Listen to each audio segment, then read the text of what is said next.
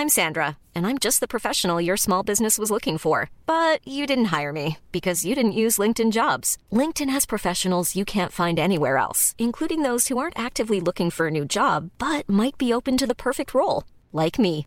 In a given month, over 70% of LinkedIn users don't visit other leading job sites. So if you're not looking on LinkedIn, you'll miss out on great candidates like Sandra. Start hiring professionals like a professional. Post your free job on linkedin.com/people today.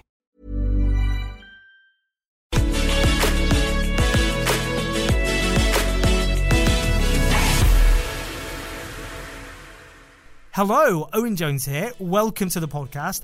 Michael Sheen, what do I say? Not just an actor, but let's be honest, an all-round legend. We talk about a lot, including a very big exclusive, as well as Welsh independence, Brexit, and the year of COVID. I don't want to ruin the exclusives, but it is very, very good. Now, just some really quick housekeeping. This new podcast, it's about offering an alternative to the right-wing media, taking on injustice, speaking truth to power, also offering hope, showing there's another way, but also we're going to have some fun, including in this interview. It is a lot of fun. We've got loads of interviews, discussions, documentaries for you to listen to, but we want to expand and offer even more content.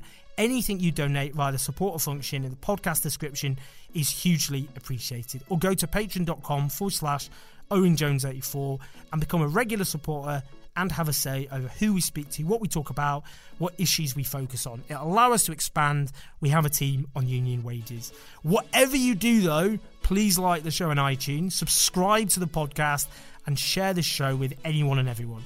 This is a really fun interview with Michael. It's recorded recently. All our interviews will now be up when they're recorded. I hope you enjoy it. Michael Sheen, as I live and breathe. Hello. Happy Christmas. Merry Christmas. I decided to come to you as Father Christmas. I was going to say, I've got very severe beard. And if I try and grow a beard, I just look like I'm going through the violent throes of puberty. You, on the other hand, have a glorious Welsh beard. Oh, I know. And this is trimmed. I mean, if I hadn't cut it. Oh, look at there that. He is. So he's. Oh, I love the way he's taken the focus, quite literally. Oh, my goodness. I mean, I've had the focus taken away from me by people. I know. This cat. That was brilliant. Always after the limelight, isn't he? Firstly. Yes. Well, just talk about you a little bit first, actually, just in terms of this. I mean, how are we going to 2020? Should we rate that out of 10 now at the end of it?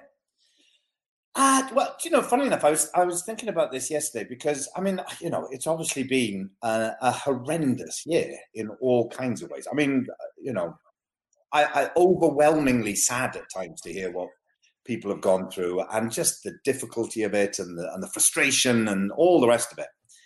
But, and maybe because of that, it's also been an extraordinary year for amazing things.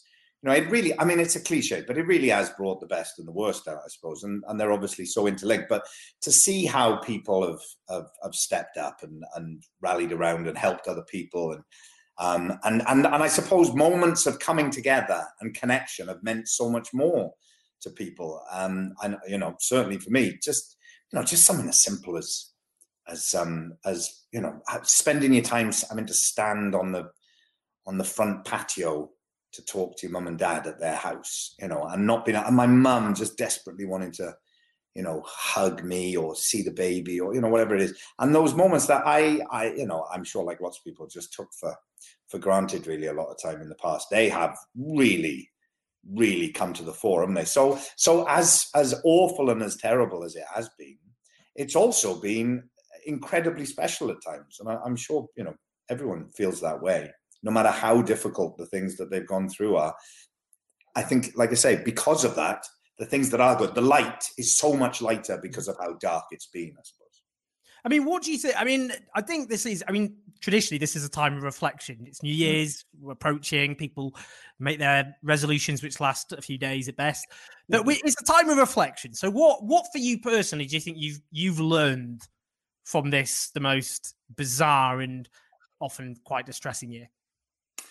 Well, we had a baby. Congratulations. Thank you very much. In September 19.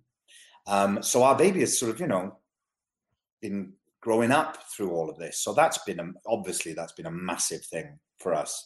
And has balanced out all the stuff to do with the pandemic, really, for us, because you wake up in the morning, you've got structure, you've got routine, you've just got to look after the baby, and she brings such joy and happiness and delight, as well as sleepless nights and all the rest of it. But that experience of being a parent again after a long time has been, sort of overwhelms everything in lots of ways. So there's been a lot of that. I've certainly learned that technology has improved since the last time I was looking after a baby. So I've learned that kind of stuff. I suppose one big thing that I've learned, I guess, is that things are possible when people are motivated. We've heard a lot of talk in the past of, and I think psychologically for anyone who's wanted to see big change in our society and in our culture, and in anything really, I suppose, even in the organization that you work in or whatever it might be, that sort of psychological barrier of things can't change, they're the way they are, that's it, and there's as much as you want to change things, it's just never going to happen, really. I mean, we've seen massive change, forced upon us in lots of ways. But it's certainly, I think, psychologically shifted something, certainly as in me, about what is actually possible. And I think that being carried forward could be an incredibly positive thing. Well, it could go either way, couldn't it, I suppose? But I think definitely for a lot of us who want to see sort of systemic change in all kinds of ways, I think that's been something to learn from. I mean, just something, around homelessness and how, because of the pandemic, people being given accommodation, people put into accommodation. Now there's been a way of thinking about homelessness, a sort of an ideology around it, which is called housing first. And essentially that means that in the past, in order for people to be given permanent accommodation, they would have to tick a lot of boxes first to go, well, I've dealt with this issue, I'm dealing with this issue, and then you would get, housed. And the housing first approach has been, no, you get someone in somewhere, and then you give them wraparound support in order to stay in that accommodation and, give them full support afterwards, but get them into the housing first, and that creates a stability. Now, people have sort of started to take up the idea of housing first as an approach, and some have been successful, some not so much, and all that kind of stuff. But because of the pandemic, it just forced that on to local authorities. Like, you just have to get people in somewhere. And so it's sort of shown that when circumstances are right, then anything really, or things that you didn't think were possible in the past, suddenly become possible. And that's been a big thing, certainly, that I've learned, and I think everyone has in one way or another. I mean, look at the things that happened around because of with the murder of George Floyd and Black Lives Matter. Just that way of suddenly everyone kind of going, right, we have to take this seriously now, and creating change in the workplace, and all the conversations that I was a part of to do with different organizations post-pandemic and all that kind of stuff. The things that were being talked about were just, they just weren't the same as they had been before in all kinds of ways. And I think that's an incredibly positive thing. I mean, what you say there, systemic change. I mean, it's interesting, isn't it? I mean, sometimes there's this kind of slightly cliched comparison between what we're going through now and World War II. And obviously they're pretty different in lots of ways. But then again, more people have died during this pandemic in Britain than died during the Blitz. Far more at this point. But during World War II, what that national emergency did is focus people's attention on things that were wrong in society. You got hungry kids evacuated, turning up, knocking on doors, being looked after in the countryside, and people shocked by the poverty they saw. That helped lay the foundation for the welfare state. You had the Beveridge Report, which laid those foundations. And I suppose during this pandemic, we had the big clap for carers, and a lot of focus then people thought, well, we call them the key workers, we applaud, but are they paid properly? And, or the fact that people suddenly were sucked into universal credit and realized, actually, you can't really live on it. All the precarious workers who were one pay packet away from poverty. I mean, do you think, because after World War II, you did get a new settlement because of that. Are you that confident this time? Do you think people clap for carers, but they'll just end up in a year's time being paid poverty wages.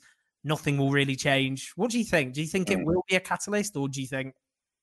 Well, I suppose one of the frustrating things during that period of time when, you know, it was amazing, people going out and showing their how much their gratitude and their respect for what people were doing, carers, NHS, people on the front line, people in the NHS and stuff.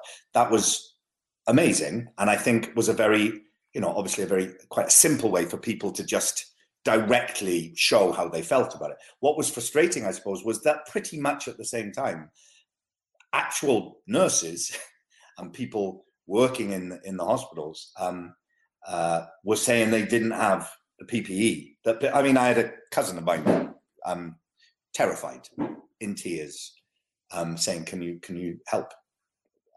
I have to go into work and in the hospital, and I have to go and work on the this was very early on in the COVID ward, and we're not being given the stuff to protect ourselves. I'm terrified, and I don't know every day when I go in, you know, what's going to happen." And so it was kind of, and I know a lot of people brought this up at the time, but and you know, in no way do you want to sort of stop people from showing their love and their gratitude. It was, I think that was great for people who are on the front line working and exhausted and going through such a difficult time, to see that kind of outpouring of love. Really, I think that was, you know, it was important for them, for morale boost, and important for us to sort of show something, because there's a lot of feeling of impotence during this period of time as well. So that was really important. You wouldn't want to stop that, but at the same time to kind of go, well, do you have to think about this in a sort of slightly bigger picture way? Well, both bigger picture in terms of let's make sure that people get paid properly and are looked after properly long term after this.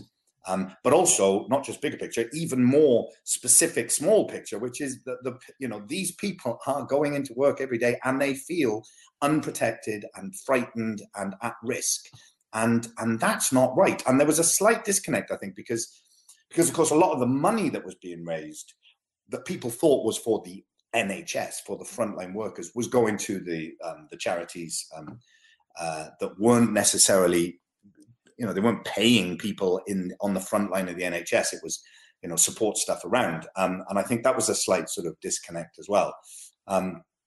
So when it comes to long term,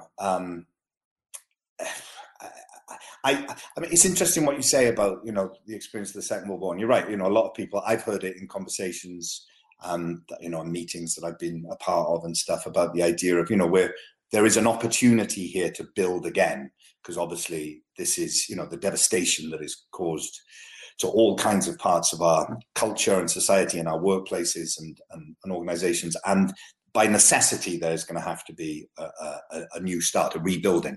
And the positive aspect of that is, well, that also requires a sort of reimagining, or at least creates the opportunity for a reimagining. If you are going to have to rebuild, then what do you want it to look like now? What are the factors that need to go into what are the foundations of what we're going to rebuild?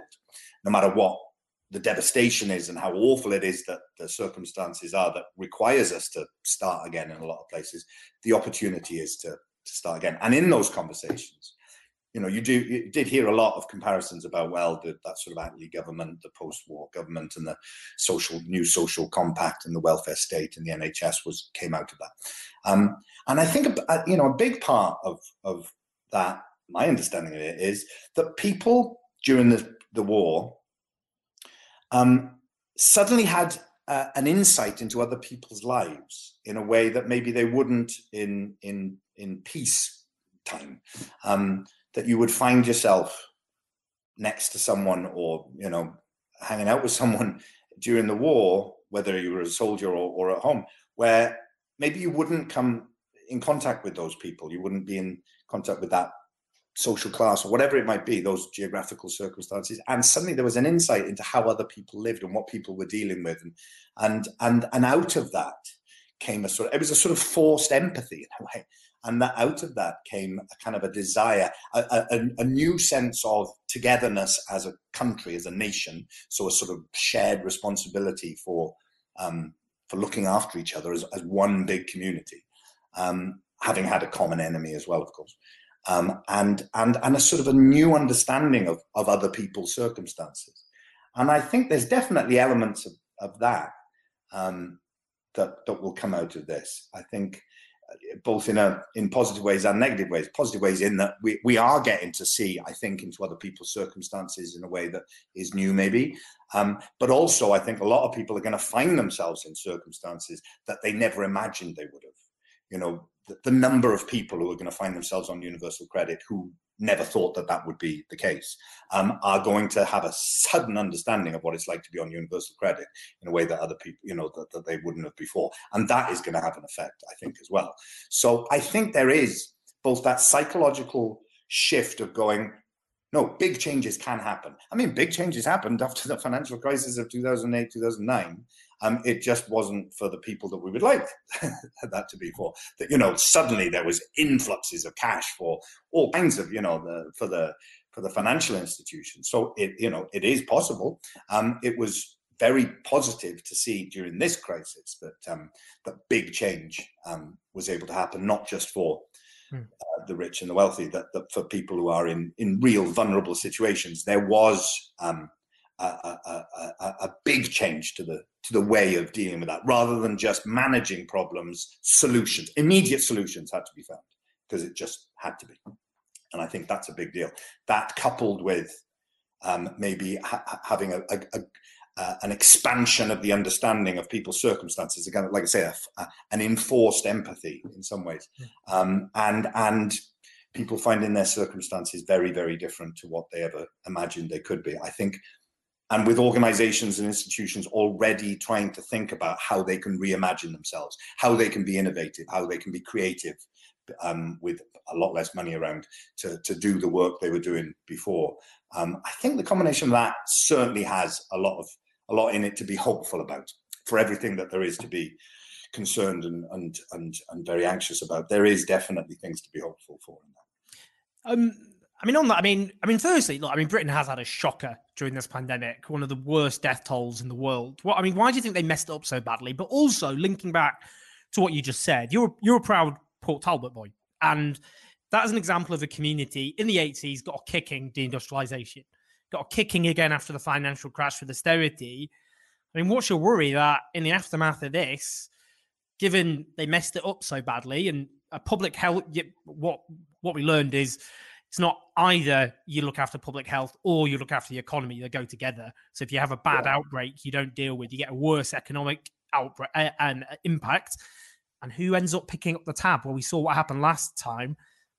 Is your worry people in Port Talbot all over again? Yeah. Well, of course, fortunately, as Michael Gove told us yesterday, now that we are out of the EU and we've got the trade deal, we'll now be able to do the levelling up across the country that has been stopped from happening purely because of being part of the EU. And if you believe that, you'll believe anything. So we don't need to worry about that, obviously. Thanks. Sorted, done. But let's pretend that's maybe not going to happen, and say, the terrifying thing about, in some ways, the most terrifying thing is, what is the fallout from this? I mean, we're going to be we're still dealing with the fallout from the financial crash of 08, 09. The effects of that have been devastating on communities like the one that I live in again now. The services that have been cut back, the local authority budgets that have been slashed, and that they have to then try and work with, and it's been horrendous, and we were still living with that when this hit, and God knows how long and in what ways this is going to roll out. And of course, the really scary thing is that the same people will take the brunt of it again. Any crisis exacerbates fissures in the society of inequality, and we've seen the people and the organizations that have made loads of money out of this, and we know the people who will lose out the most, because they're the ones who always do, unless something changes massively. Well, why would that not continue to be the case? And I mean, that is terrifying. Yeah. And of course, as usual as well, it's those communities that stand to bear the brunt of it, who rally around the most. I mean, it's always just such a powerful thing to see happening. And I've seen it here over the last year, seeing, whether it's the local rugby club taking the meals out to people, picking up people's prescriptions and, knocking on doors and just seeing spontaneously community rallying around and people just doing extraordinary things. And I mean, and it's always the case that it's those communities that have the hardest time of it as well. And also the other thing that I've found as well is, the people who in normal circumstances, then let's say, who are, most mouthy about, immigrants, and it's this lot who are to blame and that lot to blame and all that kind of stuff. They're not the ones who are rallying around. They're not the ones who are standing there shoulder to shoulder with whoever it might be who's helping community. Because if they were, they'd know that they'd have someone standing next to them who was from Bangladesh or Poland or wherever it might be. This is very much like the war, I suppose, in that you fight for the person standing to your right or to your left. And that's where the sense of solidarity comes from. And if you actually do get out there and try and help people, then immediately those barriers break down, because you find yourself with the people that get, mouthed about. They're the ones, in there trying to help. I mean, we saw the Sikh community going down and taking food to the lorry drivers the other day. And there's so much of that going around. So that's the other thing that always strikes me as well. I've forgotten what you asked me now, Owen. I'm sorry. Oh, no, that was exactly it. It was, it was the impact, that danger that the people who pick up the tab, like in the 80s, like after the financial crash, in the community you live in, that, that made you the man you are. Will that, just that rerun all over again? Are they just going to get another kicking all over again? Again, picking up the tab? I mean, I suppose it's, one very interesting thing that is developing here in Wales and in Scotland, obviously, that has happened during this period of time, of course, is that the devolved nations being able to make decisions for themselves around health, because of that being a devolved issue. And starting to see different strategies, different decisions being made at different times based on ultimately the same scientific evidence and different ways of coming at.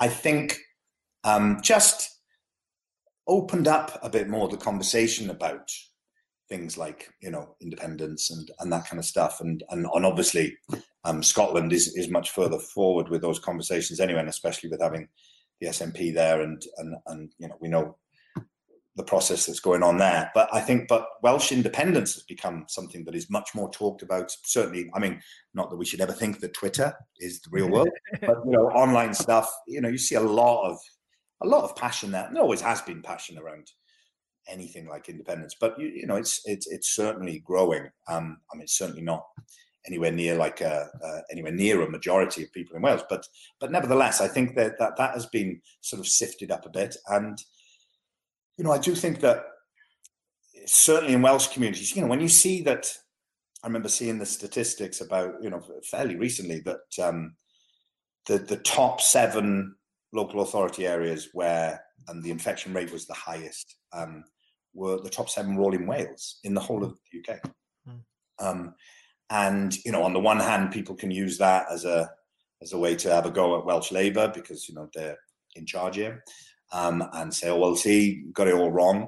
But on the other hand, you can also see it as well, if areas of deprivation, very tight knit community, but a lot of poverty and that kind of stuff is around, then that is clearly a factor around why this is happening so much. And so it does start to make people kind of go, it becomes, the stakes become a lot higher about, well, why are we in that position? Why is that happening here? And asking those questions. And so that has become a much hotter issue here, I think. Neath Talbot was one of the highest places for the infection rate. And obviously you do start, it does sharpen your questioning processes about why is this happening, how can it be changed, and who is to blame. And then that opens up a whole thing about something else that I've been working on for a while, or finding out more about, which is about the idea of local journalism, the collapse of local journalism. That's been a big thing, that the need and the desire and the need to have accurate information about what's going on in your local area has become very important, obviously, through this period of time, and has highlighted the complete collapse of that, not just in Wales, I mean, everywhere. But I mean, we in Neath Talbot here, in the early 70s, there were like 5 different newspaper offices locally here. There were something like, I think there was around 10 to 20 local journalists based in the town writing stories. There's none now. One part-time reporter based in Swansea reporting on Port Talbot, and that says something. That's that the idea of a democratic deficit. You need, every community needs, like it has a right to clean water. It should have a right to accurate, trustworthy information about its own community. It needs to have its voice represented, to feel like when the questions it has, the feelings it has, the opinions it has are represented, and the people in positions of power and authority over that community need to be scrutinized and held to account. If those 3 things aren't there, then you're in a really dangerous situation. And in a crisis like this, it just makes that all the more important, I think. I mean, it has a bigger impact too, doesn't it? Because I mean, the national media is not known, and the statistics bear this out, for being representative of society. It's one of the most socially exclusive professions, national journalism, in the country. And one of the reasons is, local journalism is a way that aspiring working class journalists can get into the industry. They can, I don't want to glorify a world I wasn't part of, but people at the age of 16 left school, start working at the local newspaper, making cups of tea, and then they could rise up the ranks. Mm-hmm. And it's become so much harder for those voices to be heard. And then you don't get a media that accurately reflects the everyday lives, the everyday needs of the people that they're talking about. Yeah, exactly. I mean, that's been a big issue for generally for smaller communities or working class communities, and particularly in Wales. I think, or I'm obviously more sensitive to it in Wales, but the idea of us having our own media platforms to tell our stories and to share with each other in Wales, that's been very difficult. We get our news from England a lot of the time, and like I say, reporting on what's going on in Wales often happens either from outside of Wales or certainly not from the actual areas that it's reporting on, and the sort of voices you hear in the news tend to be higher status voices. They tend to be based on press releases and this kind of stuff. And you've got this amazing network of hyper local news entities going on in Wales, amazing, all over the place. But the problem is that the revenue streams, they can't make money off it, and often their reporting just gets stolen, used without any sort of comeback by the bigger organizations, and that's a real challenge. And so I'm some of the things that I'm sort of involved with at the moment are partly about how to find new streams of revenue for hyperlocals, and whether there's a way to create sort of tech platforms that allow for them to find a protection of their work, but also ways to monetize what they have that's unique, which is local knowledge, intimate relationship with the communities that you're reporting on. People should have to pay if they want to use that expertise. And so trying to find a way to do that, and maybe a way to link those up into some kind of more a sort of national news entity, but also to find pathways to remove the obstacles for, as you say, young people coming from working class backgrounds who want to get into journalism, or not just journalism actually, but journalism and fiction and non-fiction writing, to find pathways for them to be supported, to create we're sort of creating a pilot scheme to look for people who could benefit from that, have mentors, maybe people who've come themselves from working class backgrounds who can sort of become mentors for them and to help them get part of a network and get experience in the workplaces of news offices and literary establishment and then showcase their work. And so that's those are both things that I think are really important. Yeah. I mean, you mentioned the Welsh independence movement. Yes, Wales has really gathered steam this year, but I mean, what do you think? I mean, the pandemic, I'm sure that's part of it, but what else do you think is really driving that? And do you think Wales could become independent? Would you ever support Welsh independence?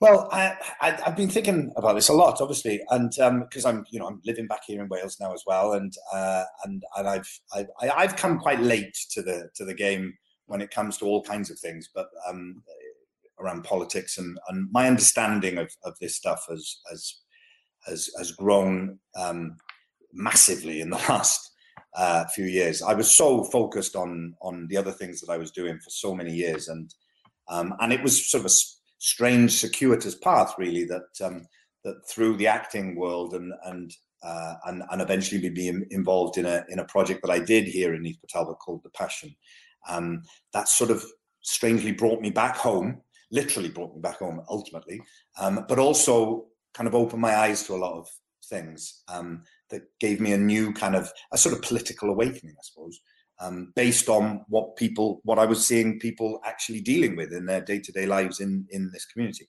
And that led me to sort of question, well, why is that? Why every time that I come back here, I was living in America at the time, but every time I came back to Port Talbot and the people that I would work with in the community on this project, I would really notice the things that had disappeared. I'd go away for 3 months, come back, and suddenly remember there was a lady who was doing grief counselling because there was no grief counselling in the whole area. And she hired a room in a community centre once a week to do grief counselling. And she had lost her son, who was in school with me, actually. And out of that experience, eventually she wanted to provide some sort of grief counselling. And I went away, came back, gone, because that room, the money that was there to sort of support her to pay for that room that she hired wasn't there anymore, cut, gone. And when you see that kind of thing happening over and over, it's one thing to read about statistics, but when you actually are meeting people and hearing about what they're doing and then finding out how these things that we hear about on the news or read in the papers or whatever, how it actually affects them, their life and their community, then you can't help but go, well, why is this happening? Why when I go to other places where I'm filming in, where areas in Oxfordshire when I was doing Good Omens, and there was David Cameron's constituency and these sort of amazing gorgeous places with all kinds of services and stuff. I was like, so why do the people where I come from, why don't they deserve this? Why don't they have access to this sort of stuff? I don't understand. Why are they sort of seemingly being punished for where they live? When other people seem to not have that issue, and that opened my eyes to a lot of things. Now, part of more latterly, that started as a bigger sort of UK-wide sort of understanding, but latterly that has I sort of honed in a bit more on specifically Wales, and I think I'm at the very foothills of an understanding of how Welsh history and what has gone on in the past here and the relationship with England and where Wales sits in the context of the United Kingdom and all that stuff, how that affects what's happening now. But I do have the beginnings of an understanding of that. And again, asking questions like, well, why don't we get taught this stuff in our schools? Why? And you start to see that there was a kind of a deal that was made for Wales to become part of Britain, to become part of the to share in the rewards of empire, the British Empire. There was a kind of a deal that was made. Well, you're not Welsh now, you're British, and so the Welsh language has to change, and all these kinds of things. And that deal that was struck, you do start going, is that a good deal? We benefiting from that deal? And especially when you hear the argument, and this is something that I've become very aware of, is that as the talk of Welsh independence and the Yes Cymru movement has grown, the people who push back against it, all the arguments for why Wales couldn't be independent, shouldn't be independent, all sound if you imagined it in terms of a relationship between people, you'd say that is an abusive relationship. No, you can't leave, because if you leave, you wouldn't be able to survive on your own. You aren't strong enough or clever enough or resourceful enough to be able to survive outside this relationship. If a man was saying that to a woman about his wife, you'd go, that is an unhealthy relationship, regardless of whether there's any truth in that right now. If there is any truth in that, it's because of how unhealthy that relationship is. So I can't help but kind of think, obviously, it's a lot more complex than being able to just, compare the one to the other. But if the arguments against Wales being independent, or any country being independent from its sort of dominant overlord, if the arguments are all based on that kind of unhealthy relationship, then there's something wrong there. And regardless of whether that country should be independent or not, that relationship needs fundamentally changing. And so I would want to see a Wales that has a free choice as to whether staying as part of the union, or at least staying as part of the union in its present form, or to not, or to change that. That not that it's, well, we can't leave because, my God, we'd die. We wouldn't be able to survive. That is not a healthy way of looking at it. So in some ways, regardless of the arguments around whether Wales should be independent or not, what those arguments seem to put into relief is how unhealthy that relationship is for Wales at the moment, and how fundamentally that needs to change. And that then becomes a much bigger question. And this is something I'd like to hear your opinion about, Owen, because where does that leave the Labour Party? Hey, Dave. Yeah, Randy. Since we founded Bombas, we've always said our socks, underwear, and T-shirts are super soft. Any new ideas? Maybe sublimely soft. Or disgustingly cozy. Wait, what? I got it. Bombas. Absurdly comfortable essentials for yourself and for those facing homelessness. Because one purchased equals one donated. Wow, did we just write an ad? Yes. Bombas. Big comfort for everyone. Go to bombas.com/ACAST and use code ACAST for 20% off your first purchase. Everyone knows therapy is great for solving problems, but getting therapy has its own problems too, like finding the right therapist, fitting into their schedule, and of course, the cost. Well, BetterHelp can solve those problems. It's totally online and built around your schedule. It's surprisingly affordable too. Connect with a credentialed therapist by phone, video, or online chat, all from the comfort of your home. Visit BetterHelp.com to learn more and save 10% on your first month. That's BetterHelp, H-E-L-P. If Scotland and Wales were to push for independence, where does that leave the Labour Party in terms of its sort of UK existence? Is it it seems to me that it's an existential threat to the Labour Party, and that's why in Wales you have a quite peculiar situation where I think unofficially a lot of Welsh Labour has been in charge here, for God knows how long. I think there's probably quite a lot of Welsh Labour politicians here who, if you were to put party aside and just think about country, would be for Welsh independence, but can't say that because that is not the Welsh Labour position, because I think it would obviously threaten the Labour Party's existence as a party of potentially being in power. What are your thoughts on that? Yeah, it's interesting. I mean, I find it. I mean, like I'm a Labour man by disposition. My family have always been, from that tradition. But if I think about my family side, my dad's side of the family, as my name suggests, I do have Welsh heritage, and his family from North Wales, and actually on that side, often very proudly part of Plaid Cymru. In fact, I've got a Plaid Cymru councillor on that side of the family. My dad only started learning English when he was 6. He grew up in Merseyside, the capital of North Wales. Welsh Methodist family. His dad was born in 1895 in a North Welsh village, died at sea in 1951.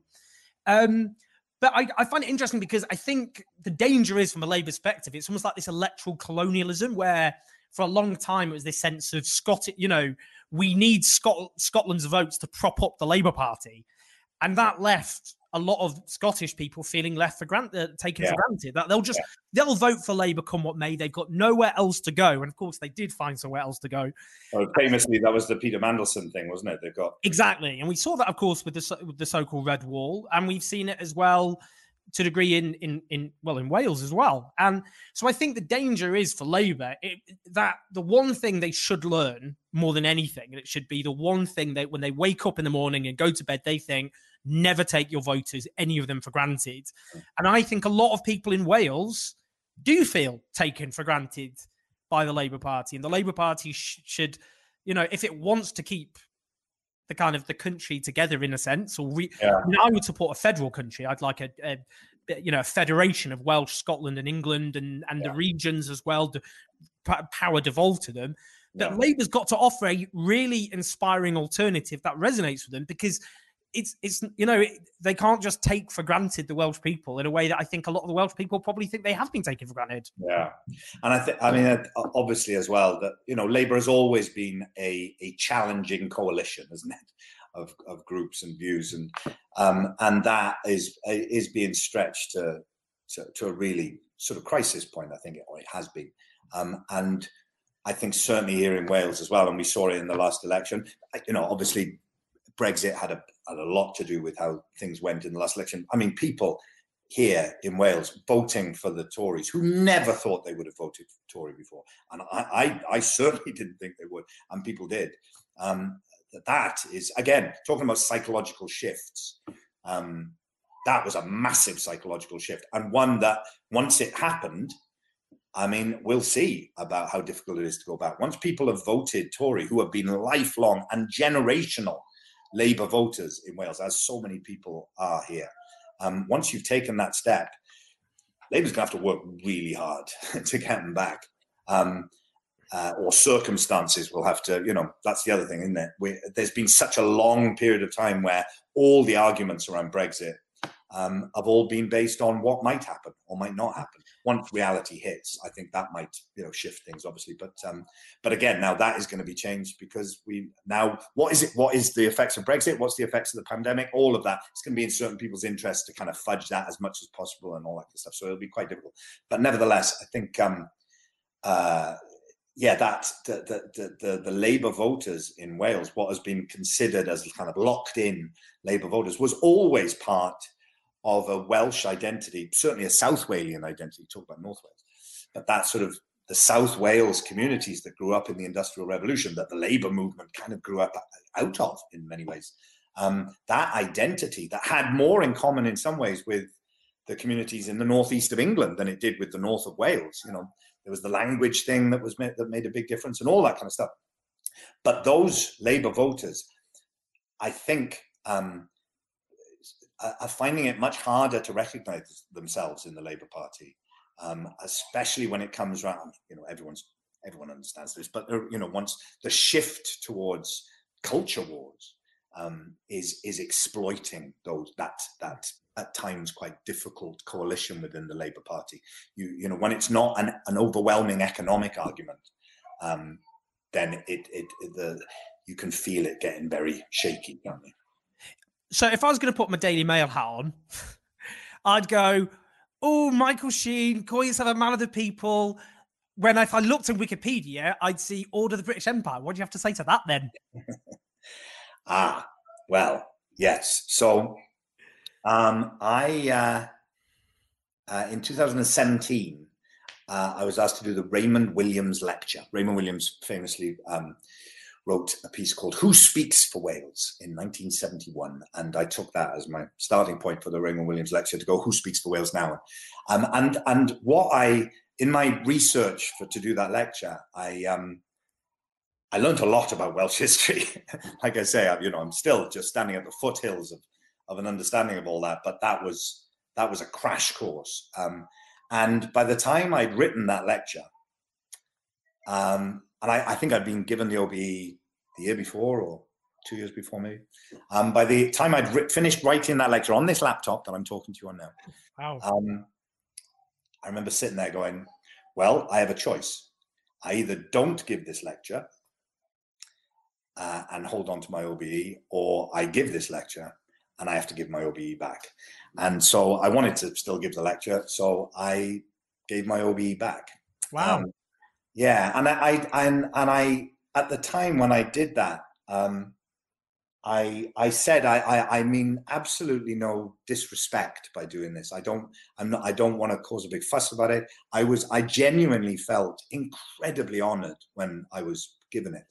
It really meant a lot to me, and meant a lot to my family, and clearly helped in all kinds of ways afterwards, because suddenly you're Michael Sheen OBE, and that, especially with the kind of stuff that I've been getting involved in, the non-acting stuff, that it helps in all kinds of ways. So I was aware of that, and so I didn't mean any disrespect for it. I just realised I'd be a hypocrite if I said the things I was going to say in the lecture about the nature of the relationship between Wales and the British state and the history of it and all those sort of things that still, and people go, why are you getting so upset about things that happened hundreds of years ago? But it's true. It still has a power here. There was just, when was it, last year or the year before, the arguments around the naming of the new bridge across the Severn from Wales into England, that is called the Prince of Wales Bridge. These things have power. The idea of the Prince of Wales and that being an Englishman, and the history of that. And the more you do start to understand the history of it, how that happened, why Edward made his son the Prince of Wales, because it was part of keeping down the Welsh rebellion after Owain Glyndwr and all that kind of stuff. These are things that happened so long ago, I get, but these things are resonant, and so I realized that I couldn't do that. So I gave it back. And I said at the time that I wouldn't publicize that particularly, but if someone asked me about it, I would be transparent. And no one's ever asked me. Wow. Well, I have to ask, actually, as someone named after Owain Glyndwr, so my family in the past, many of them in their graves, I'm sure, will be cheering you on for doing that. I mean, it's rare that actors actually, like yourself, will speak out, but actually will walk the walk. It's impressive. Yeah. Well, I think, obviously, we're getting close to a time where there's going to be a sort of changing of the guard in the royal family. The Queen, who I've done a film about her. You have. And I think she's a remarkable person who's done exemplary service to the country, and sadly she won't be with us for much longer, I guess. And when that changes, and the requirements of traditional requirements would mean that the Prince of Wales would become a new person and a new Englishman, it would be, I think, a really meaningful and powerful gesture, let's say, for that title to no longer be held in the same way as it has before. That would be an incredibly meaningful thing, I think, to happen.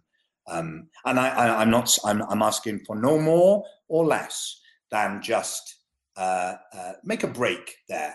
Put some things that have been wrongs of the past right. There's an opportunity to do that at that point.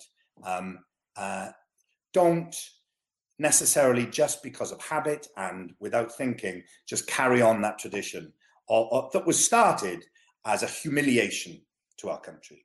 That's what it was. It was a humiliation. You rose up, you tried to do this through Owain Glyndwr. I will now make always the son of the monarch be the Prince of Wales. And that is a reminder of a humiliation. Why not change that as we come up to this moment where things inevitably will change anyway? Couple of last things, because it's Christmas, you've got our kids, busy times, long year. Just quickly, you mentioned Brexit. So the constituency you're in voted to leave the European Union by actually a big margin, about 60%. With this new Brexit deal, what do you think will happen, in the sense that in a few years, a lot of people voted to press that big red button because they thought it would have an impact on their lives. They often felt very disillusioned and angry, understandably, with the way the country's run. Do you think in a few years, if they haven't got that change, I mean, what do you think? How do you think they feel? Or do you think there'll be anger, betrayal?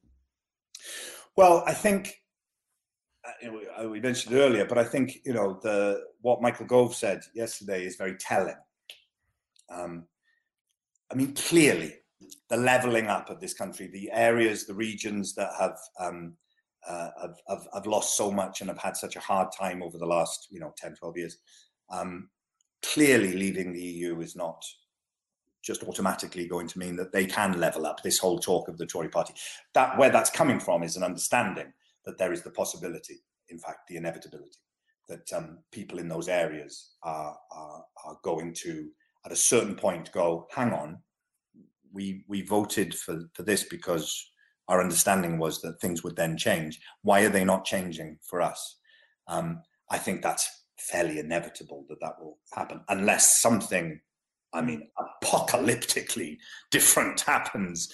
Then that's the path we're on. And the idea that somehow the regeneration of areas here. There was a lot talked about this at the time, obviously after the vote, but it's just a fact that a lot of places that in this area where I am and in areas like it, the regeneration that was happening, that was much needed, the money was coming from the European Union. Now, obviously there's the arguments, we paid in so much and we didn't get as much back and all that kind of stuff. Certain places did get a lot more back than was being put in. And places like, the areas near where I come from were getting a lot of help. Now, you talk to anyone, on an individual basis rather than a region, anyone who is being given handouts to, whatever, here's some money because you can't earn it yourself. Here's some money. There's a resentment that builds up around that. So I can understand partly why people might go, even if they knew, there was a lot of stuff being said, well, people didn't realize that the EU money was coming in to help their area and all that kind of stuff. But even if people did know, I can still understand why people might be more resentful of that. But what it puts the onus on is that money going to be still coming in by once the decisions are being made by the UK government? Because if it doesn't, then these areas were already finding it really difficult. And if there's going to be more cuts because of the fallout from the coronavirus pandemic, where does that leave us? Where does that leave these communities? And this is where a lot of things come together in that, when I did the Raymond Williams lecture, I talked a little bit about how us getting our news from outside of Wales meant that there wasn't a massive coincidence that Wales voted sort of lockstep with England pretty much around the Brexit stuff. There was an English nationalist party, in terms of UKIP, had a huge influence on Welsh people voting. They want that party wants to get rid of any power that Wales has. And yet Welsh people who, if you ask them, would say that they were for Wales having, more power, more choice, all that stuff. They voted influenced by those views. And there's a kind of a real disconnect there. So in terms of how we process, how these communities that voted for Brexit process the fallout and the consequences from it is going to depend on a lot of our infrastructure changing, our media infrastructure, our connection as a country, all kinds of things. But that will obviously be attempted to be manipulated so that people don't join the dots together. And so it could go in all kinds of ways. It could go, I suppose in some ways the most disheartening thing would be if people just went, well, I'm not bothering anymore. And just, if people get angry, that's, I think, much more positive than people just disconnecting. I would hope that people would get inspired, motivated, galvanized to try and look further and deeper into why things have happened the way they are, and then try and become active in trying to change that. That's what I would hope. My fear would be that it just makes people disconnect and believe that the political process or any kind of process is just not worth it. Do you know what I mean? That would be my big fear. The other thing I wanted to ask you about is my actor friends will just kill me if I don't ask. The crisis of the arts during this pandemic. Tell me, because obviously, you've done a brilliant TV show, by the way, which must have been really fun. That's on next week, isn't it? It's back on next week. The second series of stage starts, on January the 4th. That must have been a lot of fun. What do you think, in terms of the crisis of the arts, what can be done and what's the impact, do you think, on, because a lot of people affected, of course? Yeah, God, it's been it's been devastating. You know, I'm sort of amazed that more theatres haven't closed for good. I mean, the fact that a number of theatres, regional theatres, have closed for good is tragic, but I'm sort of amazed that more haven't really. And of course, all the freelance people working it, and not just actors, not just performers, but people working in those theatres, crew, people working front of house, all of the people involved, musicians, all throughout the arts. It's this idea that somehow the arts is a sort of luxury add-on to what we do that is just, it's just not true. How we process what's going on for us, how we understand where we've been, who we are, where we are, and where we're going, and who we can be. The most concrete and effective way of doing that is through the arts. It's through the stories we tell, and the stories we make up, the stories that we use to escape that actually aren't an escape at all. They're just a different way of coming back to where we are. That's at the heart of where we are. That's not an add-on. That's not a luxury. That's at the heart. And yet, because storytellers have always been sort of on the outside of it, and in some ways so they should be, the fact that they're able to tell stories about what's going on is because they have a bit of separation, that they're not fully accepted, they're not fully welcomed in, and that as artists, that's always a big challenge. Is the more, I was given an OBE, come on into the establishment, all of that kind of stuff. That there's always that juggling act, that balancing act about how much you want to be successful, you want to do well, you want to have more choice, but the more successful you are as society judges it, the more difficult it is to be on the outside because you're sort of welcomed in. So the fact that storytellers and people who work in that area are sort of on the outside a bit has shown how vulnerable they are when it comes to situations that we're going through now, because they were seen as a sort of add-on during all that as well. Oh, they want some money, or they want a bit of help. Oh no, they're not small businesses, are they? They're not this, they're not that. They're just a luxury add-on. So if they don't survive, well, there you go. Retrain. You can be something else. Go and learn code. That's that attitude. It's sort of a little bit like when I was doing tours of plays, and you'd be in a different town each week, and on the sort of Monday night of the performance, the great and the good would come and have a drink with the actors in the bar of that theatre, wherever. And the question you get asked the most is, so is this your proper job? What do you do normally? Like, no, this is not a hobby. This is what I do. And that sort of somehow sense of like people in the arts it's just a hobby, really, isn't it? So if you can't do it anymore, if it all goes away, it's not that big a deal. No, it is fundamental to who we are and who we can be. Mm-hmm. And if we didn't have the opportunity to process it through the arts, then we will become fundamentally diminished as a nation. I mean, it would be the death of us. And I don't mean that sort of, metaphorically. Something would die in us if we weren't able to tell those stories and share that. So it has to be supported. So yes, long term, again, there's always been a contradiction in the arts that some of the most influential practitioners, theatre companies, artists, musicians, are not the most commercially successful. But they have a massive influence, and they change everything. People coming after them who do become more commercially successful wouldn't be able to do that if they hadn't been influenced by those pioneers and those groundbreakers. If there isn't the support for them, if it's all just based on the market ideology and the sort of capitalist view of it, that unless it's commercially sustainable, then it goes. The ecosystem, the artistic ecosystem, and I would believe our entire ecosystem, it doesn't work like that.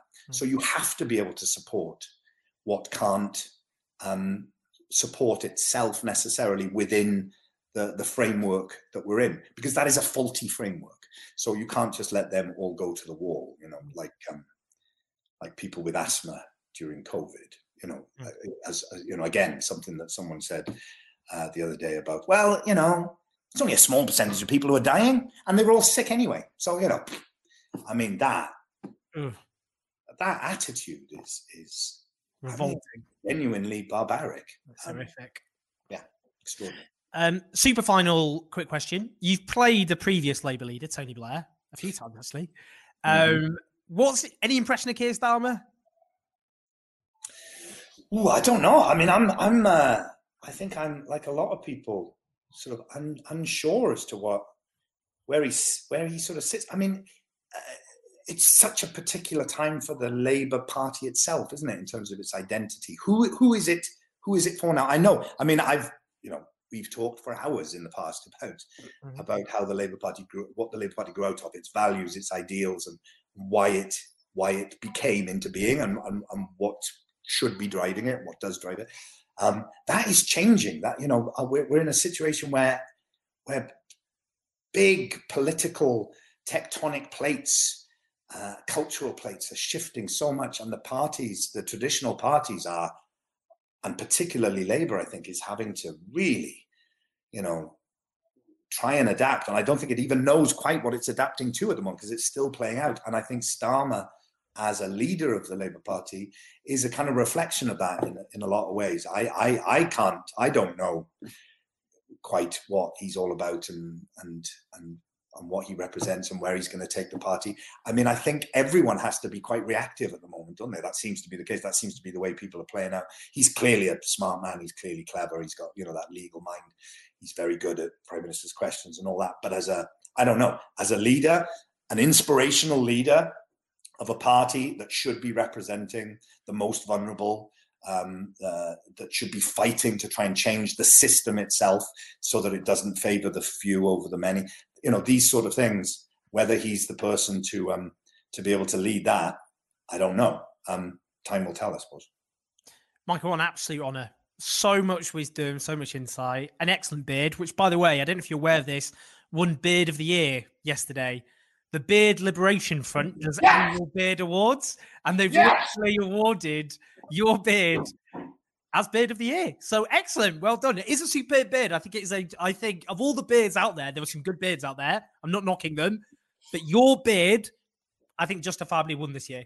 You see, who needs an OBE when you've got this OBE? Old beard head. Old beardy head. So maybe one day. So Happy New Year. Let's hope 2021 is an improvement on this year, albeit that is a very low bar. But I'm very much looking forward for the next installment of the series. But lots of love. Great. Thanks, Owen. All the best. Happy New Year. Cheers, Michael. Happy New Year. Bye-bye. I love chatting to Michael. I hope you enjoyed it as well. Don't forget to like the show on iTunes, subscribe to the podcast, and share this show with everyone. If you want to support us as we expand, we do appreciate it a lot, either on the supporter function in the podcast description or at patreon.com/OwenJones84. We've got a lot to come, so speak soon.